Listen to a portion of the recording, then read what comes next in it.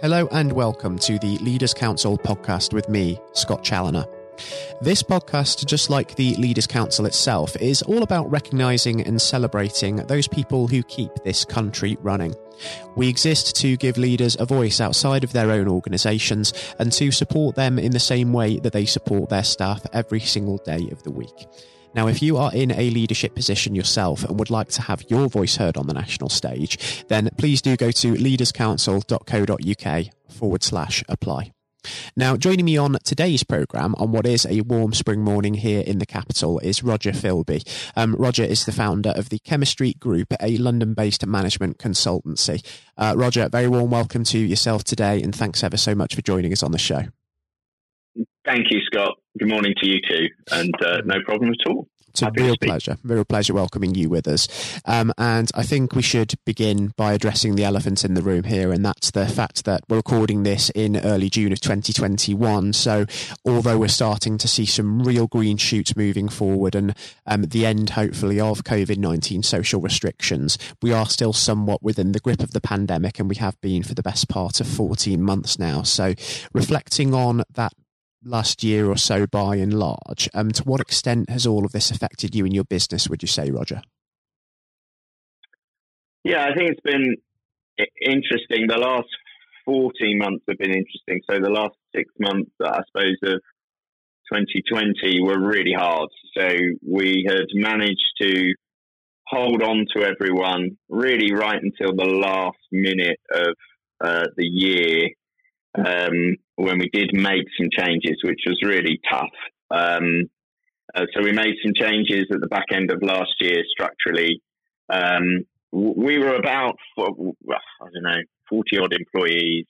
We're currently at 38. So it wasn't major. And I'm pleased to say those people that did leave the organisation, there were about half a dozen, have gone on to find other things or do different things. So actually, it turned out for them okay. As far as the organisation was concerned, we came into the end of last year, really quite tired, and looking for this year to be very different. And it is. I mean, the good news, and I hate to say good news because we are in the throes of the pandemic, is that actually Chemistry this year are having the most successful year of our time. As a company. So we've seen a real turn of fortunes this year. It doesn't mean to say it's not difficult, because it is, because everyone's distributed and working from home. But actually, from a purely commercial perspective, actually we're finding it bouncing back very quickly. That's certainly really, really positive. And I suppose that coming out of the pandemic and you're sort of in that buoyant mood of bouncing back quickly and the recovery is looking quite good. I imagine you've come out of this feeling sort of a lot stronger for that experience that you've had, even though it has been an immense challenge over the last 14 months. Yeah, I think that's fair to say, Scott. Look, we took private equity money at the end of 2019. So from a cash perspective, we were okay, even though from a financial perspective into the year, obviously it wasn't the best of years from a pure P&L perspective. So about June time last year, when, honestly, clients quite understandably were more worried about themselves than what vendors they were using and what companies they were using to do what. We took a decision that the metaphor I used was, we're going to go into the gym and use this time when we're not fully utilised, when we've got really smart people who aren't quite as utilised or as busy as they would normally be, and we'll turn that in on ourselves and get fighting fit. And so we really spent the last 6 months of last year actually focused on chemistry, learning as much as we could about what the pandemic had raised in the business. So really, interestingly, had raised some real weaknesses that we felt we could address. So we really spent the bounce back is partly market, but it's partly because we really, as I say, metaphor, we went to the gym and worked on ourselves and spent 6 months really getting fighting fit while we were less busy than we normally would be. We did see, literally, when the vaccinations were announced as working, October time, that's when things really started to shift and the external market started to pick up. But because of the work we've done on ourselves, we're in pretty good shape to start looking at that. So yeah, that's really how we use the time. That's really positive. And in terms of sort of your day-to-day operations, as it were, have you found yourselves having to move toward flexible working models over the last 14 months, like a lot of other businesses have? Yeah, we did. Fortunately, we were sort of native on 2 counts. Mm-hmm. We were native on using video conferencing. We work across 61 countries, and we have offices in London and New York. So we were used to video conferences. Actually, I said to my CTO, we were sort of using Zoom before Zoom was famous. I didn't buy any shares, unfortunately, which would have been a good move. But so we have these really quite fancy Zoom rooms in our offices. Ironically, now, of course, no one's using Zooms. Everyone's using Microsoft Teams. So that feels like a false investment now. But so from a use of video conferencing perspective, we were native 2-3 years ago. And then from a home working perspective, whilst it's more accentuated now, we never kept office hours. So I always, having a family myself, we'd always had a culture where as long as the work was done, we didn't really care where you were. And so we were sort of slightly ahead of the game on the home working by video and the flexibility. But it's fair to say it's now an extreme end. But we will maintain the flexibility. We've been surveying our people for the last 18 months on what their work needs. It's not a return because they've always been working. Mm-hmm. It's more of what do we want the environment that we work in to look like. So we were quick to say, look, just expense any equipment you need at home. And we continue that policy. So anything anyone needs for home, we'll expense to work from to make their working environment optimal. So we see home working, but we will have offices. There's no doubt about that. For 2 things that have come through. One is sort of extreme collaboration you will need offices for, and extreme socialization. So the other thing is the social aspect of the office is clearly valuable, and therefore we will maintain an office presence for those things: extreme collaboration and extreme socialization. I think there are some incredibly important points in there, because the hybrid approach is going to be so important, as you rightfully say, because as much as we talk about working from home and flexible working models having that work-life balance benefit, it isn't a one-size-fits-all approach, and there is still huge benefits from that ability to work together in person, that social aspect of being in an office amongst colleagues. So that is going to be hugely important, and that's also going to have those sort of mental health and well-being benefits as well. And this is an issue that has also been greatly amplified by the pandemic, isn't it? Yeah, for sure. And I'm constantly worried about that. Not so much for me, for example, because I'm sort of old now, so I have a really nice house, and I have a room where I work in, and then I can walk out and I'm no longer working. But for people who are on their career journey, we had folks who were holed up in their London homes, flat shares with friends, who had been doing Zoom calls from their beds for 12 months. Can you imagine? Not seeing their friends, only connecting with their colleagues via video, and providing support to those people, and the mental health challenges, I think, just in general. But obviously the thing I'm most concerned about is our employees and how we support them through that. But again, the slight sort of upside is I think these issues were probably always there. They've been accentuated by the sort of working from home, or taking your work into your home, that everyone's been forced to do. So on the upside, I think it's brought attention to organizations. Chemistry's view is that organizations are just the sum of its talents. And I think most companies intellectually get that, but not a lot of companies pre-pandemic were actually walking that talk.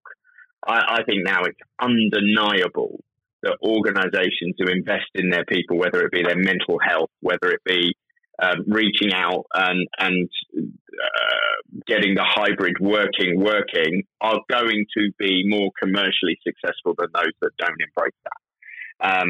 And therefore, we've got this huge imperative that is causing organisations to really walk the talk, which I think can only be a positive thing in the long term, even though obviously in the short term it's been super painful. I think that's very right. And just a different sort of question now, because I understand that you were ahead of the curve with the remote working side of things and you were used to connecting with colleagues from around the world virtually. Do you find that you sort of have to adapt your sort of leadership style in any way when working with one set of people, perhaps in person in an office, and then another set of people who are deployed remotely around the world? Do you find there's a big difference there at all? Yeah, I think I've done a number of things differently. So, I'm very active in the office, i.e. I don't sit at a desk. I tend to move around anyway. And I was seeing our US colleagues every 6 weeks without fail. I was flying. Now I have virtual coffees all the time. So I basically rotate through the whole company where I am personally meeting and chatting to every single employee, because I typically would do that in the office, and I would time it so I could do it in the office. I can't do that right now. So I literally have virtual coffees every quarter with everyone, whether they like it or not, just to touch in and touch base. I found myself jumping in meetings, not jumping in with my voice, but being in meetings and being far more visible, or being purposefully more visible to the organisation, because I don't have that luxury of being able to walk around an office and sit on people's desks or take them for a coffee or take them for lunch or whatever that may be. So I've had to really think about how can I create intimacy and communicate how we're doing, what we're doing. So you'll see that I think the rate of communication from the leadership team on all of our channels of communication has gone up, exponentially.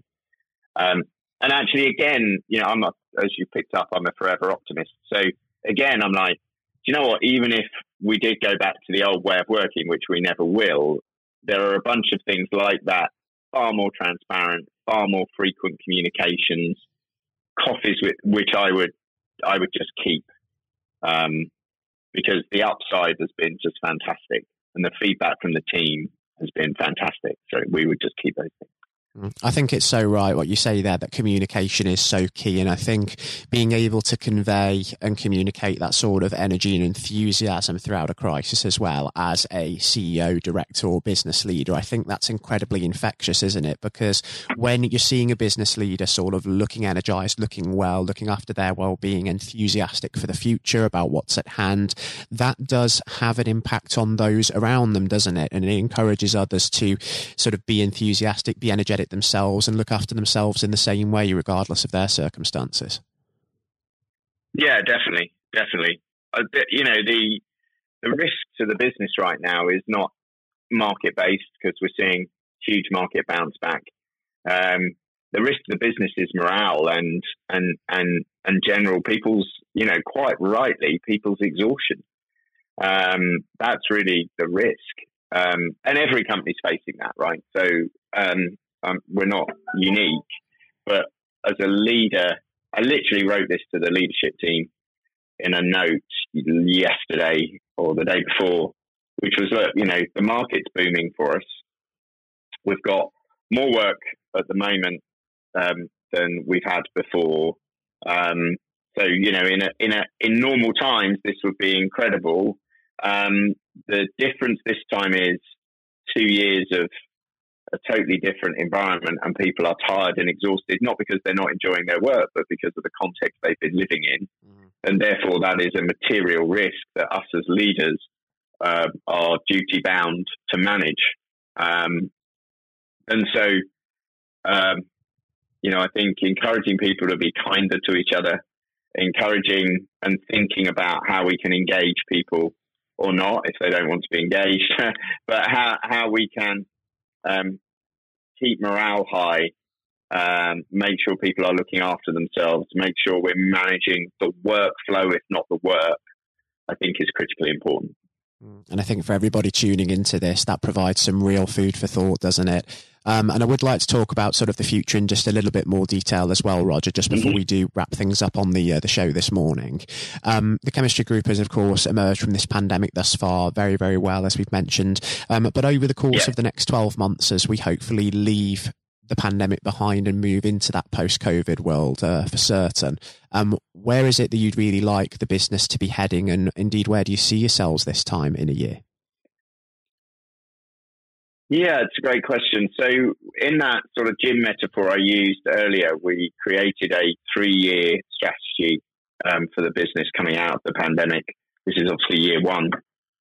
So in a year's time, I think we're really clear where we want to be. We have a number of product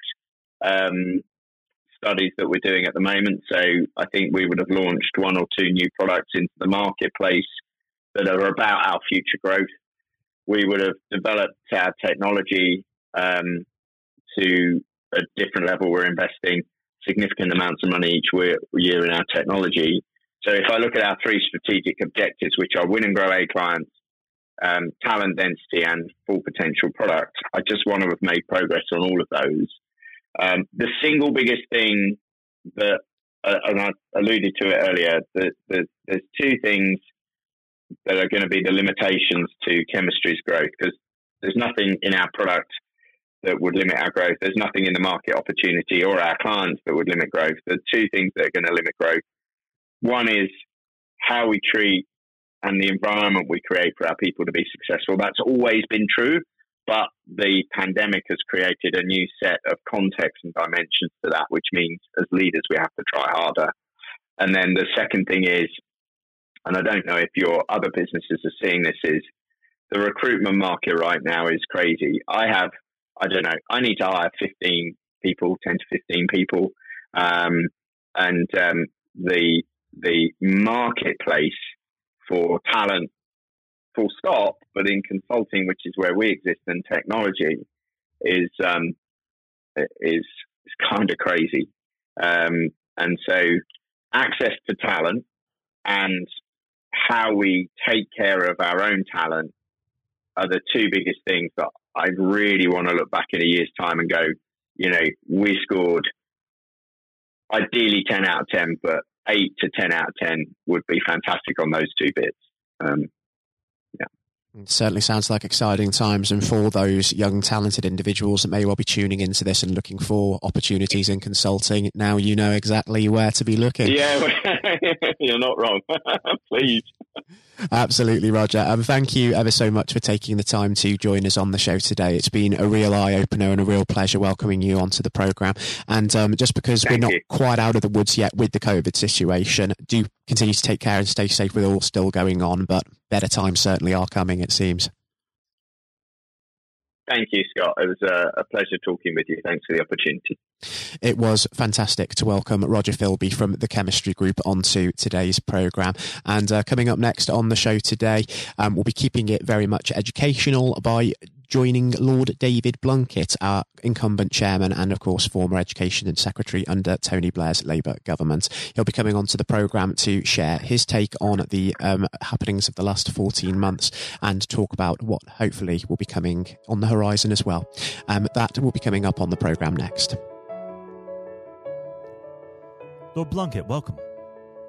Thank you very much. It's very good to be with you. Well, of course, nothing is being said at the moment other than COVID-19, which we must touch on. What would your message be to small businesses who are trying to keep going? Well, I think the last ones standing will be the ones that thrive when we get back to some sort of normality. So it's have confidence and courage.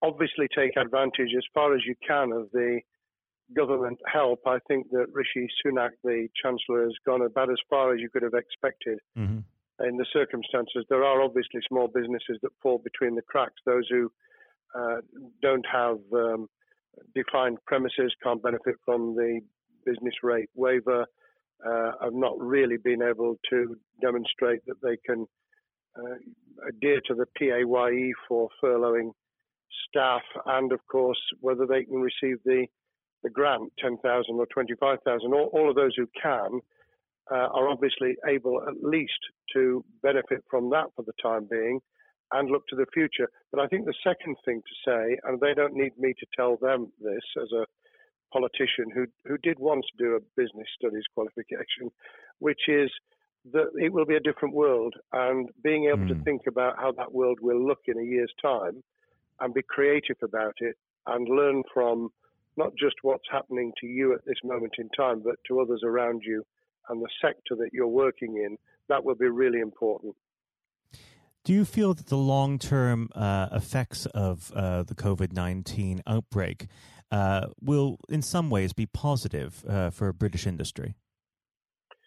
Well, only in the sense that people are having to be creative, they're having to adjust and innovate.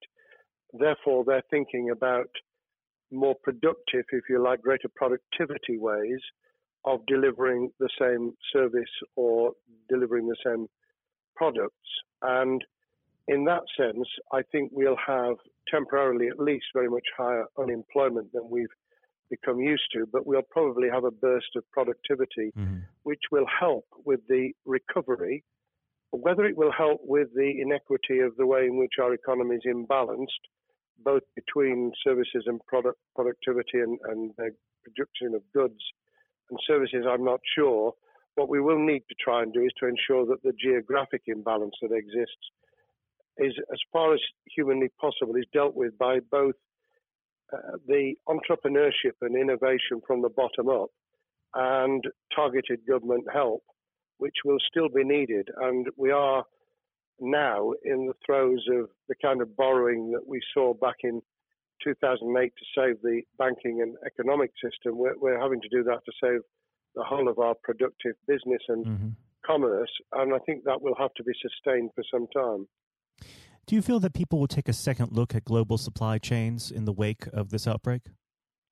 I think there's going to be much more creative ways of using local supply and linking up inside sectors much more effectively. And I hope that the Leaders' Council will be able to play a part in that, in the sense that people who have something in common, a synergy in terms of what they're delivering, whether it's a service or whether it's manufacturing or whatever, will be able to see that there's a good outcome from knowing the sector better, linking with people, not just geographically, locally, but those in this country who may not have been on the radar in terms of what they produced for the supply chain.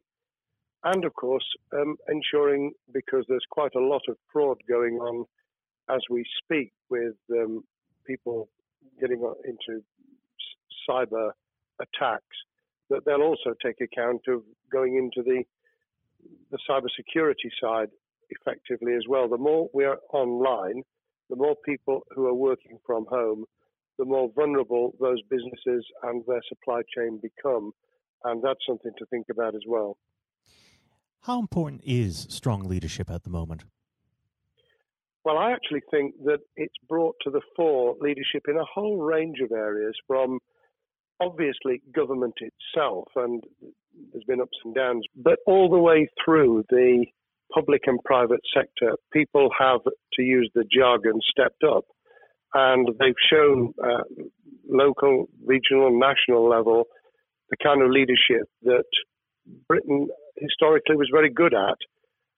Regrettably, we've not seen the same on the international scene for all kinds of reasons, but maybe we will in future. So I think out of this will come experience of people who have seen an opportunity to do good, as well as seen an opportunity to provide a good service or goods, including, for instance, shortages for the health and social care system, the food chain and the like.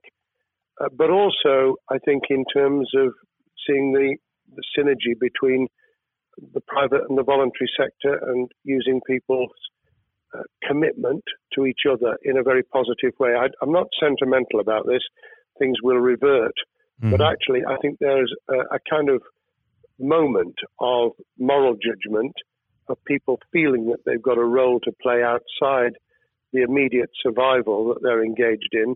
And if we can hang on to a little bit of that social responsibility, that will be a very positive outcome.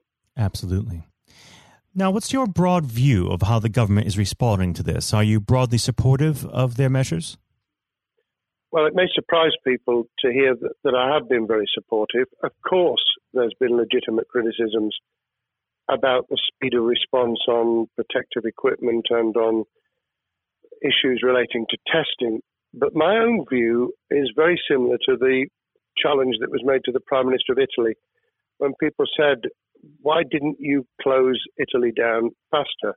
And he said, a fortnight before we did it, I would have been considered to be a madman and nobody would have agreed to do it if I'd tried to move too quickly. And I think that's something that we need to reflect on here in the UK. We may have seen the signals elsewhere across the world and taken them more seriously at the time. Hindsight is a wonderful thing, but as someone who's had his life in the opposite political party to the present government, I think that with some hiccups and mistakes, they've not done a bad job in what has been incredibly difficult circumstances. And you're absolutely right. In a liberal democracy that we live in, it's very difficult for people to swallow orders given to them from government. Well, the UK and the US, and to some extent the Scandinavian countries, have a very different history and therefore interest in maintaining the freedom to decide and the persuasion and consent that's required. Those countries that have experienced one way or another totalitarianism over the last century have a slightly different way of coming at this.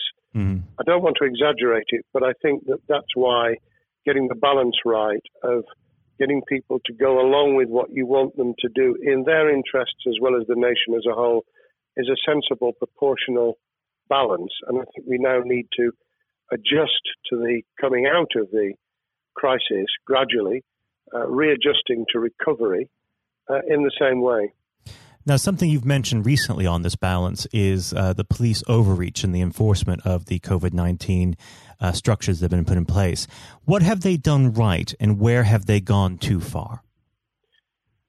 Well, I think that they were interpreting what was not necessarily as clear advice as it might have been for all kinds of reasons, because people were feeling their way. I think what's come out of it has been a demonstration by local police services in some parts of the country that they could get people to do what was needed without the heavy hand of drones overhead or people being told that they shouldn't be walking in the street, because this was all about self-isolation, not incarceration. It was about getting people not to pass the infection on to each other and therefore to provide distance rather than to make our lives a misery. Those police services that adopted that policing by consent and chivying people along did really well. Those who went over the top, I think, soon got a very substantial pushback. And one of the strengths of our democracy is that you could have that debate. People could say, I'm terribly sorry, we think the police force in our area has gone over the top. And that in itself is a constraint and a readjustment. That's another strength of living in a country where you can have opinions and express them without actually being thought to be a fool. Now, of course, the government has faced criticism that they were slow to react, and Boris Johnson wasn't present at the early COVID-19 COBRA meetings.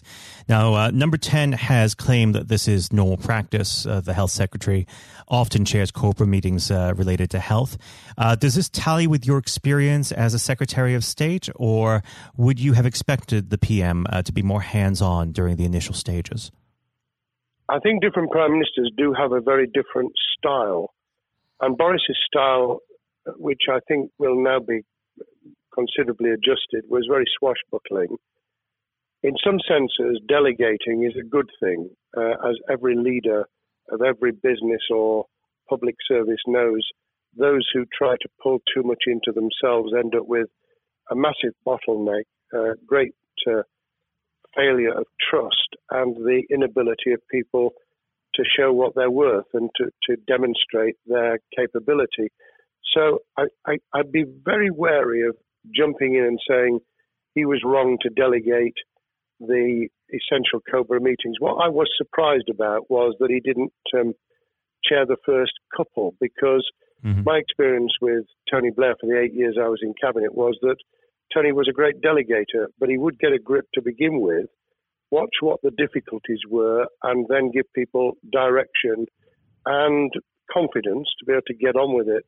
So looking back, I think Boris himself probably thinks, God, I wish I'd spotted the signals from elsewhere in the world more rapidly, and I'd just been there.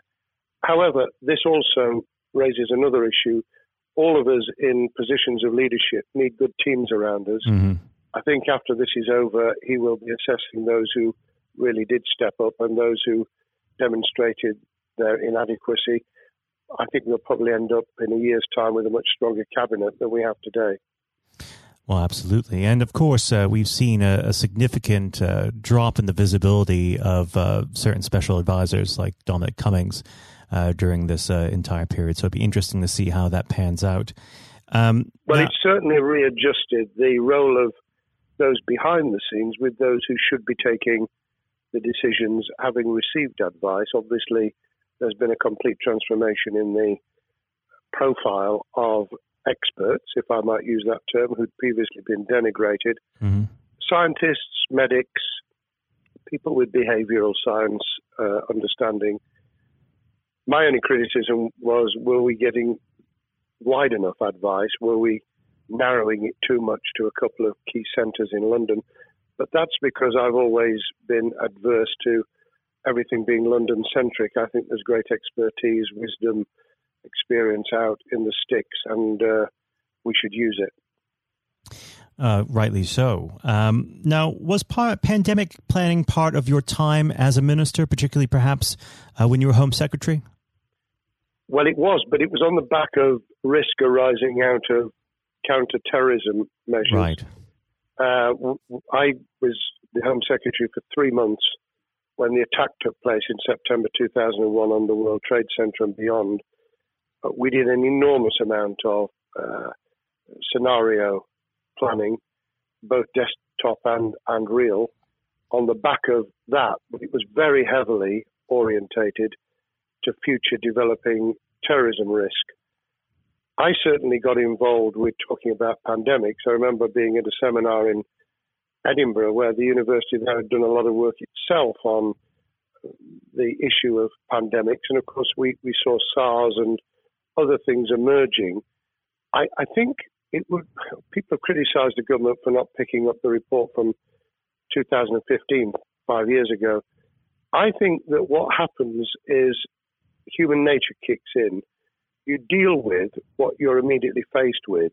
You can sponsor reports, and this is true of business planning, of course, as well, and scenario planning for what business continuity will look like, recovery plans for business, what will happen if there's a cyber attack, what happens if there's an energy shutdown. These kind of things you can look at, but you're immediately turning your eyes to what's in front of you. And had we picked up a bit more on the danger from Ebola and SARS and what have you in the past, then we might have said, what if something hits us in the developed nations that we don't have a vaccine for, that we can't immediately whisk up protective materials or equipment, or for that matter, medicines that help with recovery, all of which we now see are a danger. I think this will make an enormous difference to the planning for the years ahead. I hope it will be widened so that we don't just look at what's happened, because very rarely do you see something exactly repeat itself. Some of the circumstances will be, but others won't. So that's why I've put emphasis in what I talk about on looking at the other virus, the cyber attack scenario, which could be just as dangerous in a world of just-in-time provision. One of the miracles of the modern developed world, except for the very poor, has been the distribution of food. A lot of it on computerized technologically advanced systems, if that were to come down, we'd be in real trouble. So I think we need to think those sort of scenarios as well. So have a full plan across both sectors, biological warfare, pandemics, and cyber warfare. Yes, and to do so on different levels. I think, again, thinking global but acting local, we need a lot more to think about what would happen if something took shape that actually broke down those national and global chains and how we would cope. And without, obviously, we've got enough fear and anxiety to last a lifetime. Without creating even more anxiety, we can think about those things for the future in a more rational way, I think. Now, aside from the physical threat of the virus, one of the things that people are vastly worried about is the effect on the economy, not just the national economy, but also the world economy. Now, it has been said by certain parties, and I'd like to garner your thoughts on this. Is there a danger of the effects of the lockdown being even worse than those of the virus?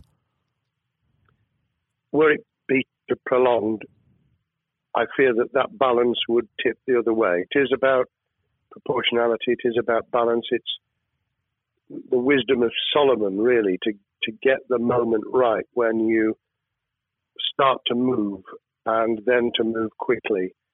There's no doubt whatsoever that we are stocking up, not just on the economic and employment front, which will be devastating enough, but on the health and social well-being front, enormous challenges, and they will need careful handling because there's a lot of people whose lives, for a variety of reasons, are at risk in the future on a scale that we've been dealing with over the immediate handling of the pandemic, concentrating really hard on those affected by COVID-19, those sadly who have died or been seriously incapacitated.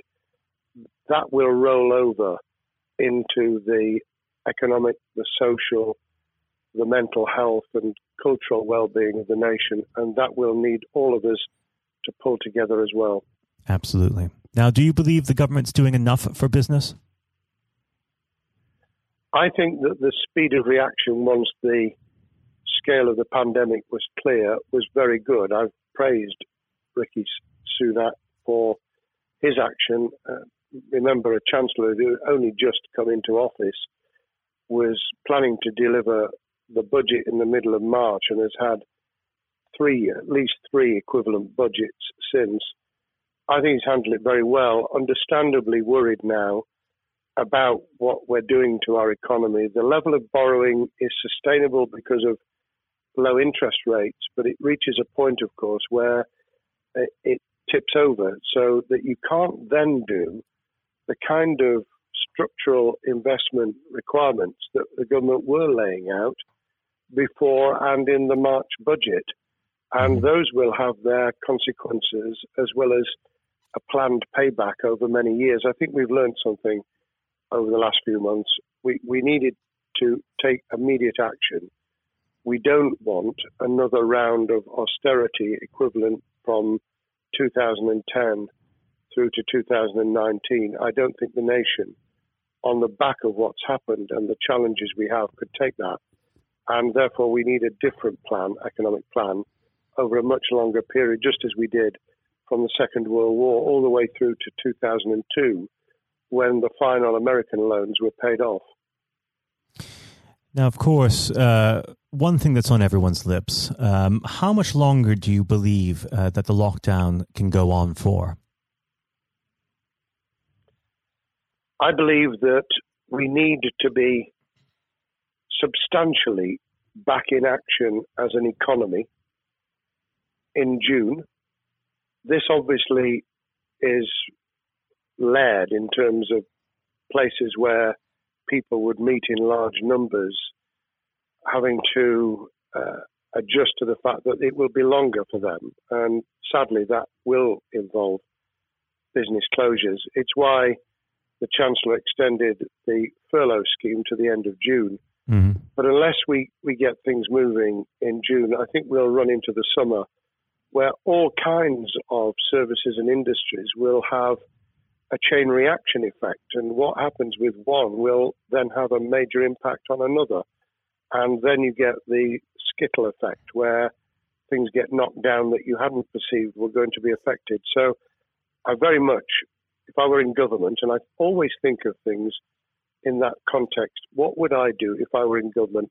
I would be on the side from the second week in May, on the side of the hawks in terms of saying we've got to start moving, and we've got to do so with the collaboration and cooperation of the public who have got the message, who did behave, who responded magnificently. Let's try and get back, perhaps, doing things differently for a time, but substantially getting back to business as usual. And unless we do that, then those areas that can't and wouldn't expect to be back in action immediately get pushed further into the middle of the year and the autumn, and then they become unsustainable.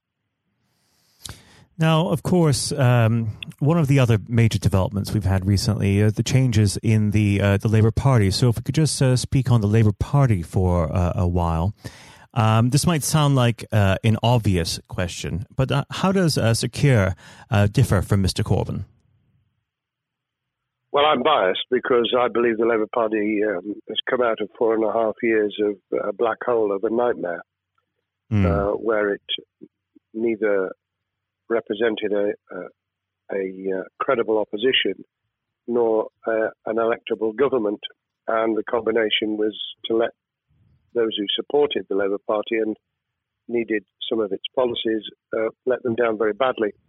Sir Keir Starmer both is a highly intelligent, professional lawyer who, as Director of Public Prosecutions, led the service well, had to take difficult decisions at a time of austerity, understands the world beyond Labour members, but has been able to do business with those who originally supported Jeremy Corbyn and was able to command support from them. His creation of a balanced shadow ministerial team has been very encouraging. I supported Lisa Nandy, who he's made shadow foreign secretary, because I thought she understood the north of England and the disaffected former Labour voters. But I believe that Sir Keir has taken on board those who have something really sensible to offer. And I believe he will be both a great leader of the opposition. More importantly, he will then present himself as a credible alternative Prime Minister. And all governments need an alternative government at their shoulder. It was true of us from 97, and it took the Conservatives some time to recover and to get to that position, but they did, and the Labour Party will, and that's crucial for our democracy. All of us need to understand and appreciate that a living, breathing, functioning democracy requires a credible, confident, and in many ways supportable opposition, as well as a government that we clearly want to do well, because none of us want, as we didn't with the COVID crisis, none of us want the government to fail.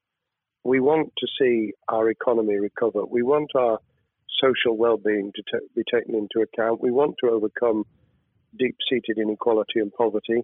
And we want to do it with enterprise and entrepreneurship and business playing their role. And that is about leadership nationally, locally, in the private and the public sector. People with ideas, with confidence, with the ability to pull teams around them. Above all, to have some idea of what it is they want to achieve and a very good idea as to how to achieve it. What's the one key thing that Sir Keir needs to do to restore Labour as an election-winning party? I think Sir Keir Starmer's major challenge is to convince sceptical voters that Labour has not only reverted to a party that they can support because they can see it acting, developing, presenting as a credible alternative government, Mm-hmm. but also that the lessons have been learned from the fiasco from 2015 onwards. In other words, there have to be very clear signals of substantial change, not just the right words, not just reassurance that we're not going back to some of the crazier policies, but actually that we've understood why the electorate rejected those policies so substantially in December 2019. If people get that message, they'll understand that the Labour Party has changed, as it did in the 1980s and early 90s, to become the electable government with the greatest majority in historic majority, even greater than 1945, which I was privileged to be able to take advantage of in 1997 when I joined the cabinet. Now, I know what your answer is going to be to this question, but indulge me. Do you think Sir Keir has what it takes to be PM? Yes, I do. I think he has the background, he has the experience, he has the professionalism, he has the forensic mindset, and he has the confidence to have put a team around him which will ensure that it will work. And those elements are true of all leaders. Ideas, the ability to build a team, to have confidence in that team, and to be able to demonstrate leadership in practice, sometimes at the most difficult times. And, you know, the Leaders' Council, those sharing their thoughts with the kind of thing that we're doing now with a podcast, but also joining us in linking up in that network of people who can support and help each other and learn from each other. That is what needs to be done in politics as it needs to be done in business. Thank you very much indeed, Matthew. Well, thank you for coming on the program. It's been an absolute pleasure, and I look forward to speaking with you again. Thank you very much, and good luck to all those listening in what has been a nightmare scenario. Good luck for the future. Have courage, have confidence, and yes, listen to those who know more about business than I ever will. Thank you, Lord Blunkett. Thank you.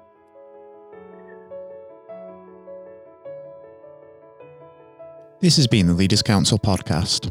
Thank you for celebrating excellence in leadership with us. I've been your host, Scott Challoner. Until next time, goodbye. Thank you for listening to our podcast. The views expressed within the podcast do not reflect the views of the Leaders' Council of Great Britain and Northern Ireland, its parent company or subsidiaries, members of staff, or other guests of any other person therein associated.